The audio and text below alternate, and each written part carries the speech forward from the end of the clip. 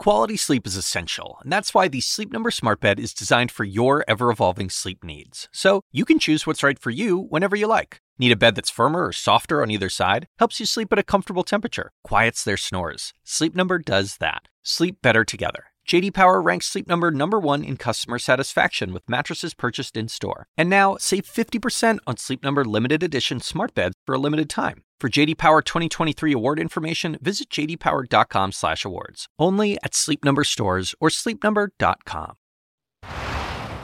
The news continues. Let's hand it over to Chris for Cuomo Prime Time. Chris? All right, thanks, Anderson. I am Chris Cuomo, and welcome to Prime Time. Breaking tonight, New Jersey's Democrat Governor Phil Murphy eked out a win against his opponent, Republican Jack Ciattarelli, much closer than expected.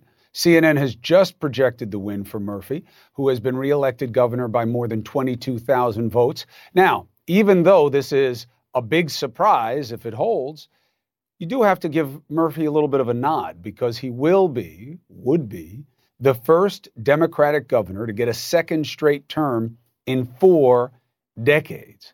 But because this was so close, when polls showed Murphy leading comfortably, it has to add to the concerns for Democrats. You have this, you have Virginia, and you have other strong signals that they need to listen to. Now, I am going to give you something a little different, all right? I've been watching the coverage all day just like you. I'm not here to beat up on the Democrats. They do that far too well themselves. And I'm not here to say we learned something new last night, like so many in the media, because we didn't. Here's what I see. The simple rules of politics still apply. Democrats were given a mandate to get things done. They haven't. So the people who put them there were not as anxious to come out to reward them for not doing what they said they would do. Turnout was lower, and in a bunch of races, you saw the results. This is not simply about the mood of the country or Democrats misunderstanding the same or some new reckoning or reality. And any media saying otherwise are trying to seem smarter than they were the day before yesterday. Voters care about household issues always, okay? What is also obvious today is that the Democrat reaction so far to the returns may be more of a problem than the returns themselves. They seem intent on eating their own more than feeding people what they want. They should listen to Ted Lasso. Be a goldfish, shortest memory in the animal kingdom. Learn the lesson and do better for people with the power they gave you. Don't obsess over the result. Still, even if they do, and I think they will, for at least the rest of this week, I still don't think the Democrats have a 5-alarm fire, as has been said. But if they do, it's because they have sat and watched and blown on the flames of a 2, 3, and 4-alarm fire. People keep saying, get things done. They say, what about inflation? What's going on with gas prices? What about all these changes to the messaging about COVID? Did the Democrats speak to those issues? Did they do so well and consistently? Will they now? You know, no small irony, the Democrats have bills that will do more for people who didn't vote for them than those same voters have ever been offered before. But what did the Democrats do? They made their bills about how much they cost. Price tag politics can create a paradox. People can like the policies, but not the price tag. Look at the polls of independent voters. It's exactly how they feel. Like the policies, not the price tag. That's not fair. Fair is the only 4-letter word. Doesn't exist. Perception is reality in politics. It's what you sell.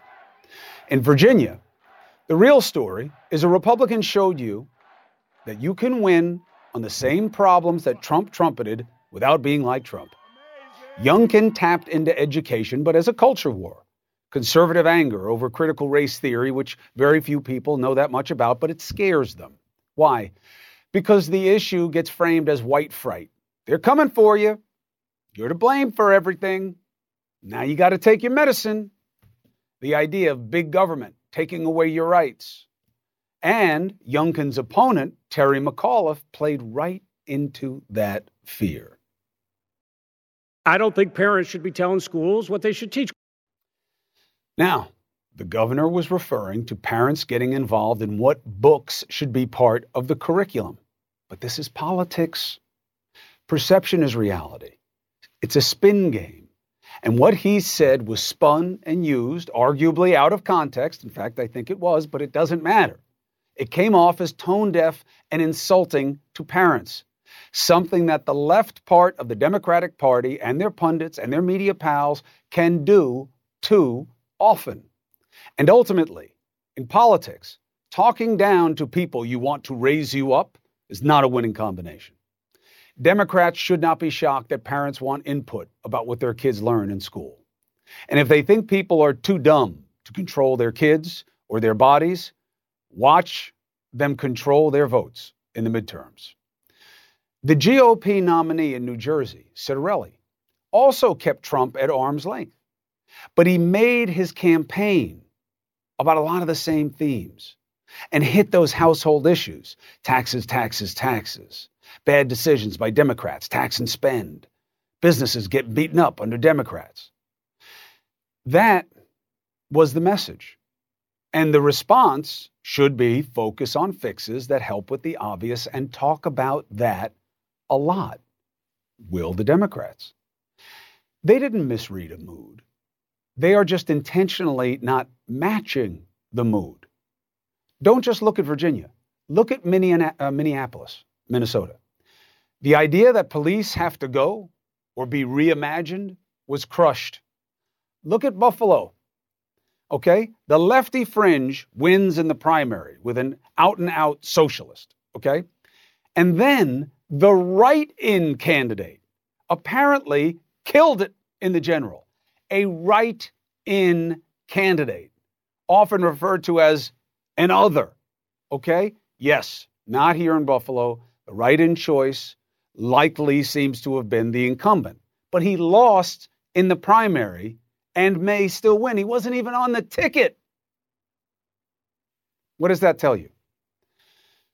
Do what you said you would do. Don't tell people you know better how to live their lives than they do. And remember, this is a center-left country. Those were all truisms long before yesterday's races. And when you ignore the realities, you lose. You know who admits that? Someone who should know better.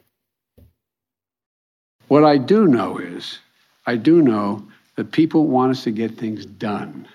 They want us to get things done. People are upset and uncertain about a lot of things, from COVID to school to jobs to a whole range of things. What happened was, I think we have to just produce results for them to change their standard of living and give them a little more breathing room. And Mr. President, with all due respect, you need to say those things a lot more in a lot more places. Use the bully pulpit, or you will get beaten by people who use it better than you do. Instead of pitching policies that people should want, his party is bragging about the price tag. And as I explained, there can be a paradox on that. They decided also to have this intramural fight while the opposing team just pointed at him and said, this is getting things done. And of course, yes, the Democrats are up against a party that is all about making them fail. But that's the state of play. And the team leader for that team in the Senate, he has the right advice. The Democratic Party has wildly misread their mandate. This was in large part a referendum on national issues. Democrats should listen to the voters. You should know. He fell into the same hole in 2018. You remember? The GOP with Trump? Caravans, brown menace, as I called them. Remember that? What did Democrats run on in those midterms? And yes, it was a first-term incumbent, and they have risk and exposure in the midterms. But what did the Democrats run on?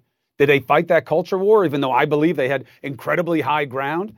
There was no caravan coming here to kill you and steal your jobs. It was all a lie. No, healthcare costs. Why? Because you guys care about what matters to you in everyday life, and you should. The Democrats crushed him in 2018, forgot the lesson. Why? Because we didn't see anything new. The rules still apply. And here's a tweak. What works on Twitter does not always work at the polls, okay? The good news for Democrats is this was not the midterms. They have time. What will they do with that time? How will they sell what they do with that time? Now, here's what they better not do. Try to win a war of attrition. The right is all in on what's wrong. Can the left show they can make things right? We'll see. And we're going to see right away because the next battle is upon us. Vaccines for kids. What's the message? What backs up the message? How is it delivered? How consistent is it? Does it change? And you better not use the M word. Don't even use it. We have Dr. Fauci here tonight to make the case to a parent with concerns. You know who that is? Me. Now, to the better minds about last night, Stuart Stevens, former Republican strategist, Scott Jennings, former special assistant to President George W. Bush. Gentlemen, both, thank you for being with me tonight. Scott, I start with you. What was the lesson for you as Republicans, and then the takeaway you believe for Democrats? Well, thanks, Chris. I think the lesson for Republicans is, and call me old-fashioned, but it's platforms work. Quite literally, the Republicans didn't write a platform in 2020, and this time around in Virginia, Glenn Youngkin wrote a platform. He had issues: education, quality of life, economy, crime. He wrote down a list of things that he was worried about because he was listening to his voters. He wrote down a list of things that he would do about it, reforming the DMV.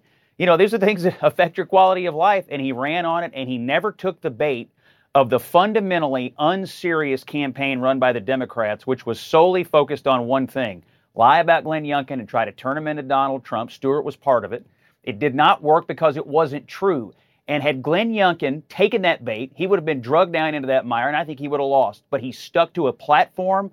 He won on an issues-based campaign. So the lesson for Republicans: listen to the voters, write a platform, run on issues. And I think the lesson for Democrats is, if you thought you were going to run these midterms all on Trump, you were sorely mistaken, because the party is not going to let you get away with it. Now, throw a little comma in there, which is you also don't have to give Trump a bear hug every 5 minutes, no matter how obnoxious and terrible what he says is. Let's see if that carries forward as well. So, Stuart, the main criticism is it was Terry McAuliffe.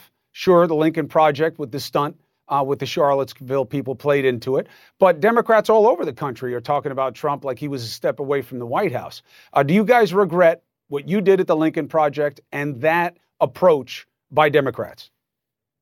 No, look, I think it's very difficult to look at what happened here and say that somehow the Lincoln Project interfered with a winning Democratic strategy. The problem with Democrats, and Scott Jennings been running the Democratic campaign. He's a fantastic campaign manager. He would have known what to do. What he would have done is gone out and defined Glenn Youngkin very quickly. Glenn Youngkin is someone who wouldn't have won that nomination without Donald Trump's endorsement. Donald Trump endorsed him 7 times. Youngkin has said that he'll vote for Donald Trump in 2024. So here you have someone running for governor of the state of Virginia, a key state in the history of the United States of America, who is supporting a candidate who attempted to overthrow the government of the United States and says that he will support that person before. You have to go out there. Races will be about something. Scott is right when you say that McAuliffe didn't have enough of an agenda. I can't tell you the 5 things that Terry McAuliffe would have done as governor. But he could have won this race if he had gone about aggressively defining what the race was about and defining his opponent. I mean, it's just kind of politics 101. First of all, this was a close race. But I think that let's finesse a point here, Stuart, and then I'm going to come back, obviously, to Scott for the rejoinder on it. Look, the insurrection was real. Attempts to make it anything other than it was are shameful and dangerous. I think that that's the only reasonable approach to look at it. But the idea that this is all going to be about tying somebody to Trump, and this guy's he's all about Trump. The guy's backing Trump. If people don't like Trump, you already got him. If people do like Trump, you'll never get him. So, Stuart, the idea of this is about the democracy, isn't that almost a dead letter with Democrats who haven't done anything about securing voting rights while they've been in power? If it's such a big deal, if it's so bad, why can't they even get their own party to do something? Well, that's a question to ask the Democratic Party. And look, I spent 30 years pointing out flaws in the Democratic Party, so I have a pretty good track record of that. I think if you're saying what you said up front, Chris, if the Democrats would be a lot better off if they passed stuff that people care about, the answer is overwhelmingly yes. But what you have to do is you have to shape this narrative. You have to say what is at stake. This isn't a normal time. The mistake that was made in Virginia is to allow Republicans to run a race as if this was a normal time, as if Donald Trump had been a normal president, as if the Republican Party wasn't asserting that the current president of the United States was elected illegally. That's not what you should do. You can't do that. You can't treat this like a normal time. Now, you've got to go out and you've got to dig the ditch you're going to die in, and you have to fight for it. And look, in 2002, the last time that a party in power gained seats, I was part of that. Mm-hmm. Scott was part of that. We nationalized that race. Right. We nationalized it around domestic security. That's what Democrats need to do about democracy, and they need to get about stopping Republicans from using code words like critical race theory, trying to ban the only black Nobel Prize laureate in literature in America, and call them out for what it is. Be aggressive. Terrorism, domestic safety, whatever you want to call it, that was an easy sell to the American people because you gave somebody an other. You gave them Muslim extreme Islamists. And they could all get together around the fact that they were all afraid of that caricature. You don't have that right now, even with the existential battle for the democracy. However, Scott Jennings, there is an instruction in Stewart's argument for you guys. You're all quiet now about these election returns. You're just fine with them because you won. However, if your party falls back into the midterms of, I bet you it's rigged if we don't win, I bet you if it's rigged if we don't win, are you worried about what kind of sell that is to the American people that undercuts our democracy? Well, let me just address this issue in the context of Virginia. You know, Stewart and company have argued that democracy is at stake and these races should be framed around how serious that issue is. And they've demanded that Republicans embrace that theory. Well, Glenn Youngkin comes along, a conservative Republican with a standard set of Republican ideas to solve problems, and at the same time says Joe Biden was a legitimately elected president. He renounced January 6th. He had nothing to do with it. He said it was weird and bad. He totally stepped away from all of it, did not embrace it in any way, shape, or form. And still, Stewart and the Democrats beat him about the head and face. And so you can't have it both ways. Well, you cannot demand that the Republicans do what Stewart wants them to do, and then when they do it, claim that they're Donald Trump Jr. anyway. It's not right, and it's not going to work. All right, true, but you got to take the dudgeon down a little bit because the guy took the endorsement. He had Trump talking for him all the time. He said he's going to vote for Trump. So Donald Trump didn't even go to Virginia. He didn't appear in the state one time. Well, I think that there are good reasons for that, especially when you look at the way now Governor-elect Youngkin took his phone call, which is to be like, who are you? Afterwards, which I understand also. I'm just saying, you guys won, you don't complain. You lose, you better not complain. That's all I'm saying. You got to put the democracy first. This is a good discussion, and I appreciate it. It is to be continued. Scott Jennings, thank you very much. Stuart Stevens, also. You're both a plus. Appreciate you. Now, one of the best ways to understand what just happened is to not just look at the parties, okay, and that play. Look at the people, all right? Let's bring in the whiz who's going to show us what brought independence out this time, okay? And how did progressives run into so much trouble across the country, barely hanging on in New Jersey?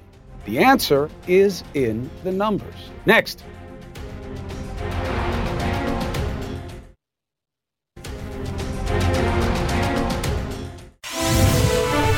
Breaking news, Governor Phil Murphy apparently wins re-election in New Jersey. Race was very close. Now, you look at that two ways. He is like the first Democrat in decades to win consecutive terms. But he was expected to win by a big margin, and he didn't. Let's discuss with our Wizard of Odds, Harry Enton. We're not going to focus on the parties. We're going to look at who came out and why. What do you have for us in terms of why the Democrats did badly in terms of by the numbers? How bad? I mean, Virginia and New Jersey, two different states. We were all focusing in on Virginia. But to me, the story is the exact same in both of those states. Look at the shift in the vote from 2020 to 2021. The GOP actually gained more points on the margin in New Jersey, 15 points, than in Virginia, 12. You were saying, oh, he's the first Democrat to win re-election since Brendan Byrne, I think, back in the late 70s. I'm not impressed by that. The fact is that a lot of politics today are nationalized, and an incumbent governor who, at least according to the polling, was fairly well liked, and he almost lost in a state that Joe Biden won by 16 points. This is awful across the board, and we've seen that across contests so far this year, special elections where Democrats are vastly undergoing the baseline from 2020. Very interesting. Voters who didn't want Biden or Donald Trump went to Youngkin in Virginia by a 2-1 margin. Unpack. Democrats, Terry McAuliffe, wanted to make that campaign about Donald Trump. And look, Donald Trump was not very well liked. His unfavorable rating in the poll was 55%, but Joe Biden's disapproval rating was 53%. And that, I think, is the big problem here, is Democrats want to make this about the unpopular guy on the other side. They have an unpopular guy on their side. And the key part of that electorate are the voters who didn't like Donald Trump and didn't like Joe Biden. They went overwhelmingly for Youngkin. And this reminds me a lot of what we saw in 2016, where there were a lot of voters, in fact, more voters who disliked Donald Trump than disliked Hillary Clinton. But Donald Trump was able to win because he won the voters who disliked both of them. And we saw that exact same thing happen last night in Virginia. And that's a very worrisome sign for Democrats hanging in the midterms, given how unpopular Joe Biden is at this point. Also, people who don't like Trump came out 4 points less than those who don't like Biden. Now, you can say, well, 96, 92. I mean, yeah, but these races are all so close now that it matters. Another interesting outcome, Minneapolis. The idea that, hey, we want to overhaul policing, it was crushed in Minneapolis, not the whole state of Minnesota, meaning that you had ethnic diversity in there, you had racial diversity in here, economic diversity in there. What do you take away from it? I mean, it's not, look, Minneapolis is a very, very democratic city, but it's not just that the police referendum to, basically reform the police department went down. Jacob Frey, who is the incumbent mayor who was against that reform, also won. So it's not just the policy that lost, it was also the candidates who champion the policies. So essentially, voters are rewarding those people who are actually backing the police department, at least not wanting reform in the way that referendum did. And we've seen that throughout the country, is that for the most part, people actually like the police. They don't like defund the police, which honestly is one of the worst slogans I've ever heard. Harry Anton, you know what? You gave him more than enough already. The Wizard of Odds, thank you very much. We're going to keep unpacking what we learn. I don't want to overwhelm them too much. You do a great job, and thank you very much, Wiz. Appreciate Thank you, my friend. A moderate Democrat, okay? Boy, that's like, I don't even know, does that even exist now? What does a moderate Democrat think of the message delivered by voters? I'm going to bring one in, and we're going to have a conversation right after this.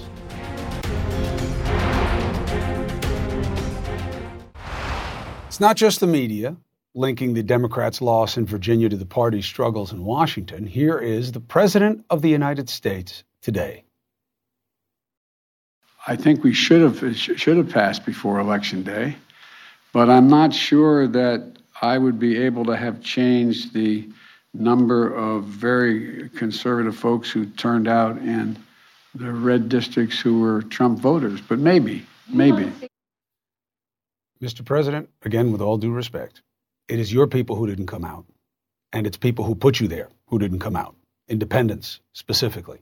Let's bring in a Democrat in Congress and a member of the so-called Problem Solvers Caucus to discuss this. This is Representative Carolyn Bourdeaux. It's great to have you on Prime Time, and I want to remind people that you were the only Democrat to flip a House seat last year. And your district, suburban Atlanta, none of what is being discussed or should be discussed is new to you. You learned nothing last night that you didn't already know from your own race. So what do you hope comes from what happened?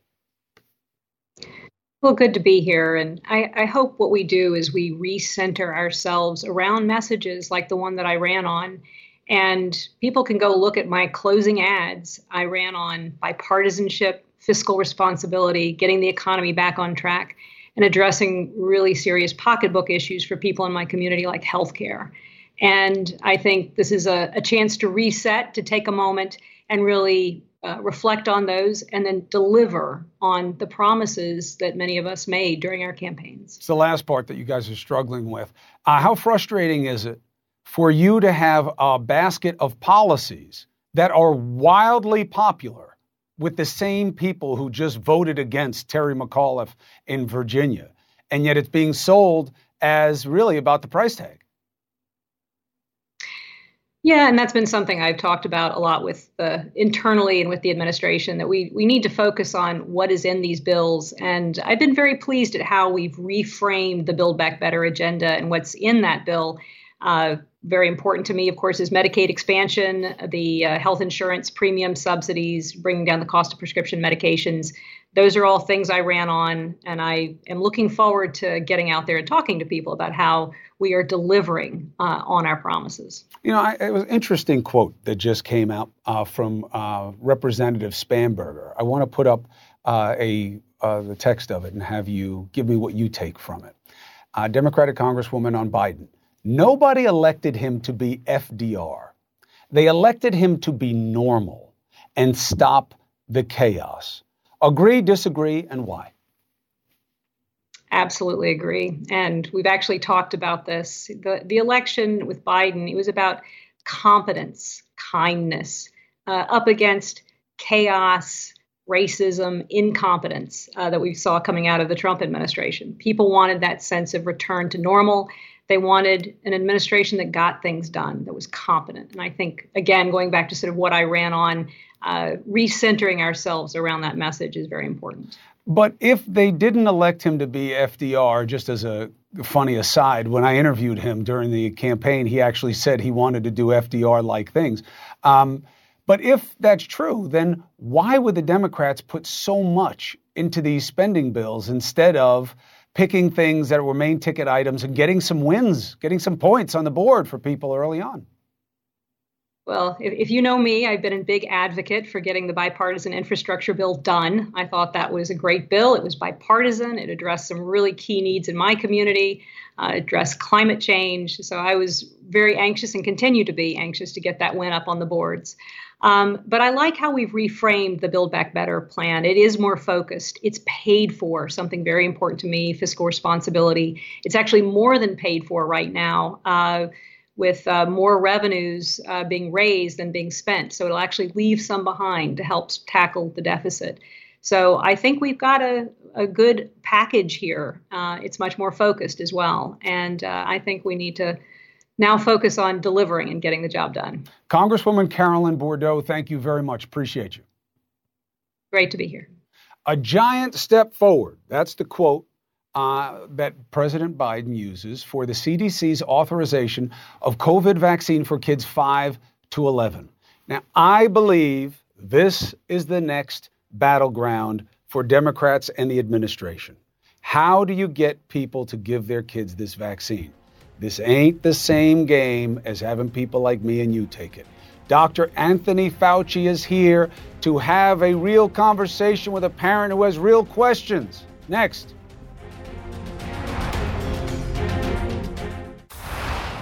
The darkness, 750,000 COVID deaths in this country. The light, kids 5 to 11 are now starting to get the Pfizer vaccine. Starting the week of November 8th, our vaccination program for kids ages 5 through 11 will be running at full strength. You know why I showed you that instead of footage of kids getting shots? Because I can't think of a worse way to get parents kind of geared up to get their kids the vaccine than to show needles going in the arms of kids. Now, let's talk the real talk with Dr. Anthony Fauci. It's great to have you, Doc. I've been seeing you out there doing the opening round of messaging on this. I think it is critical. You're not a politician, but it is critically important for the Biden administration to have this conversation and the messaging be very clear. Are you guys aware of the stakes here? Yes, very much so. It's important for the children. We have 28 million children from 5 to 11 years old who will benefit personally from a health standpoint, but also important in the ultimate control of the outbreak. You could look at it from two vantage points, Chris. You look at the children who have been infected right now from 5 to 11, the number of deaths, there have been close to 100 deaths. There have been about 8,300 hospitalizations, about 2,300 incidences of this multi-system inflammatory disease, and about 2 million children have been infected. So purely on the basis of the protection of the children, it's important. We also know now that children can and do spread infection in the context of the school and in the household. So there are so many reasons why. As you mentioned about messaging, it's critical, Chris, and I agree with you about that. Parents are going to ask very reasonable questions. They're going to want to know the data. They're going to want to be assured of the efficacy and the safety.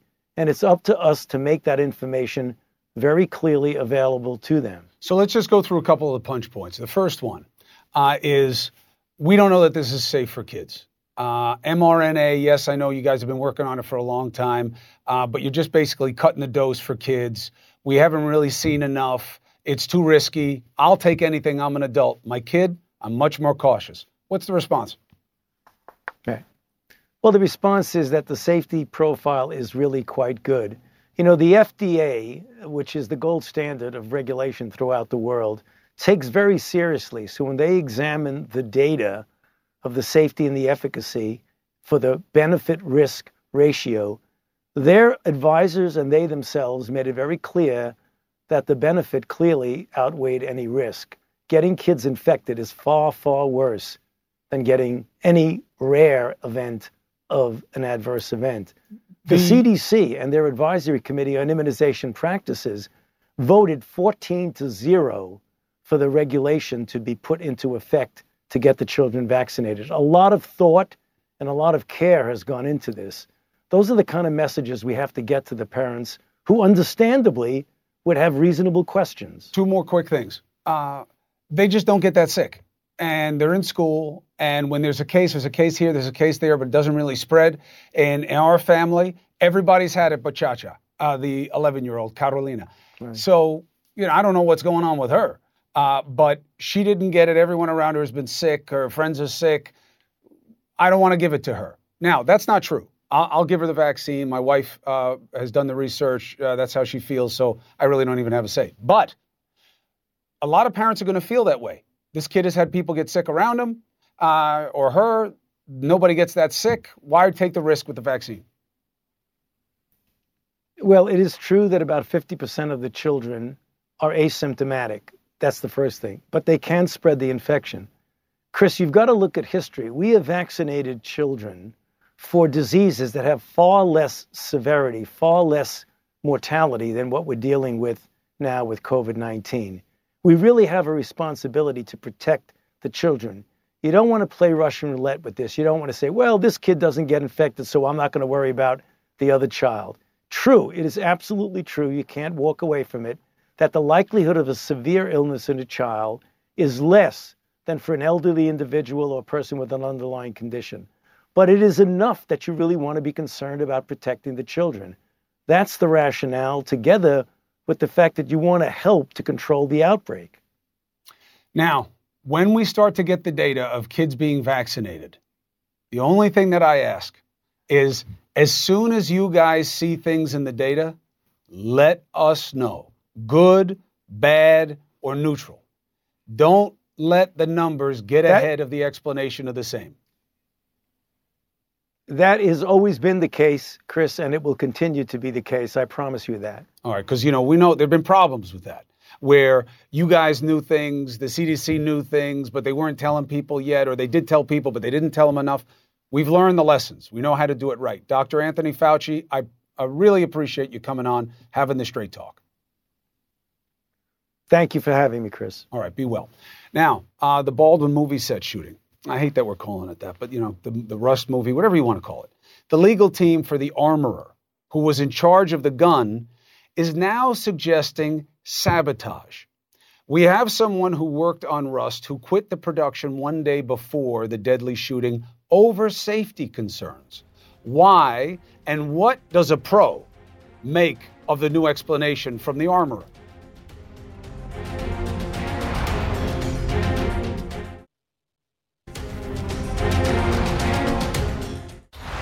The lawyers for the Rust armorer, 24-year-old Hannah Gutierrez Reed, that's her full name, have a new theory to explain how a gun that she was in charge of ended up with a live round.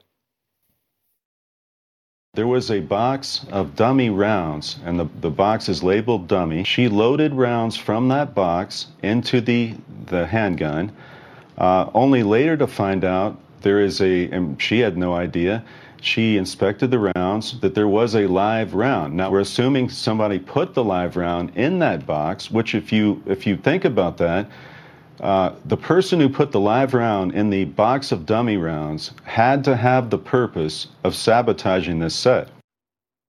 They don't know that any of that happened, by the way. They don't have any evidence of that. Okay, so what does it mean?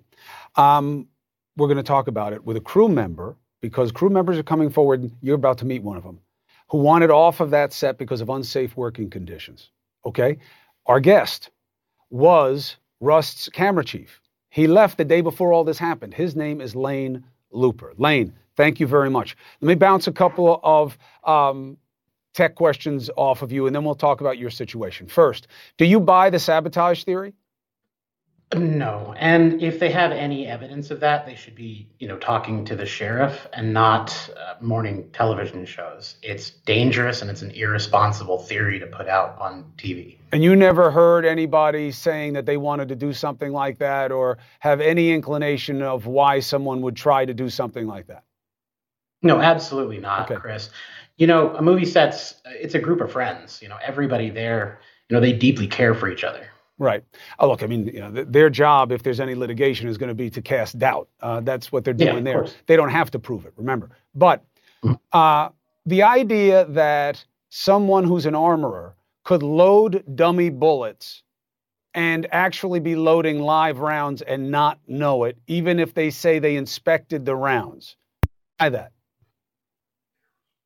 I mean, that would, in my opinion, that's sheer negligence. It's not paying attention to what you're doing. It's absolutely your responsibility as the armorer to make sure that you're, properly loading the firearm and inspecting it before and after, and also not loading the firearm until right before you're going to shoot.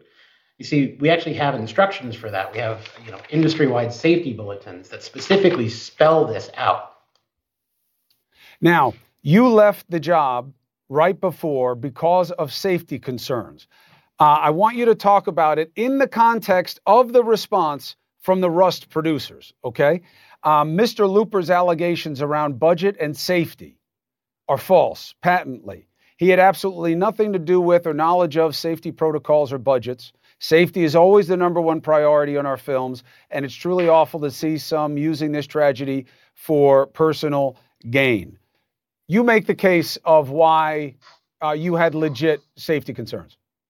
Mm-hmm. Chris, to borrow a phrase from the producers, first of all, it's patently false that I'm not responsible for safety, because it's everybody's responsibility on set for safety. Everyone from the production assistants all the way up to the top producers. So that's completely out the window in my book. As far as budgets and things like that go, that whole argument, it doesn't matter, because what happened is safety concerns were overlooked consistently, and it led to somebody dying on a movie set. And that's the problem here, in my opinion. Do you believe that your decision to leave this set, had you ever done that before? No, absolutely not. It's unheard of, and to be honest, I'm terrified of my own repercussion. For them to say that this is for personal gain, it absolutely isn't. I don't want to be in front of cameras. My whole career is spent behind them. What was your biggest concern that made you leave the job? Well, it started out with all these red flags throughout the entire course of the production. It started with a lack of safety meetings. It started with inexperienced key personnel. A lot of people being brought in from out of town. It was one red flag after another red flag until finally, there was the negligent discharges that happened on October 16th, where, there were 2 firearm discharges that were not under anybody's control. And at that point, they should have stopped filming, pulled the firearm out of circulation per the industry-wide safety rules, but we kept filming anyway. And they never addressed it. And I addressed it with the producers themselves. Gotcha. Yeah. Look, Lane, I appreciate you coming forward and doing this and giving us some context on these allegations that have just come out and a feel for what was going on this set. Thank you. Lane Looper, I appreciate you. Thank you so much, Chris. I really appreciate it. All right, let's take a break. When we come back, the handoff. Thank you for watching The Big Show. Don Lemon tonight with its big star, D. Lemon. Quality sleep is essential, and that's why the Sleep Number Smart Bed is designed for your ever-evolving sleep needs. So you can choose what's right for you whenever you like. Need a bed that's firmer or softer on either side? Helps you sleep at a comfortable temperature. Quiets their snores. Sleep Number does that. Sleep better together. J.D. Power ranks Sleep Number #1 in customer satisfaction with mattresses purchased in-store. And now, save 50% on Sleep Number limited edition smart beds for a limited time. For J.D. Power 2023 award information, visit jdpower.com/awards. Only at Sleep Number stores or sleepnumber.com. I'm Dr. Sanjay Gupta, host of the Chasing Life podcast. In honor of our 10th season, we want to hear from you. Leave us a message at 470-396-0832 and tell us how you chase life. It could be used on an upcoming episode.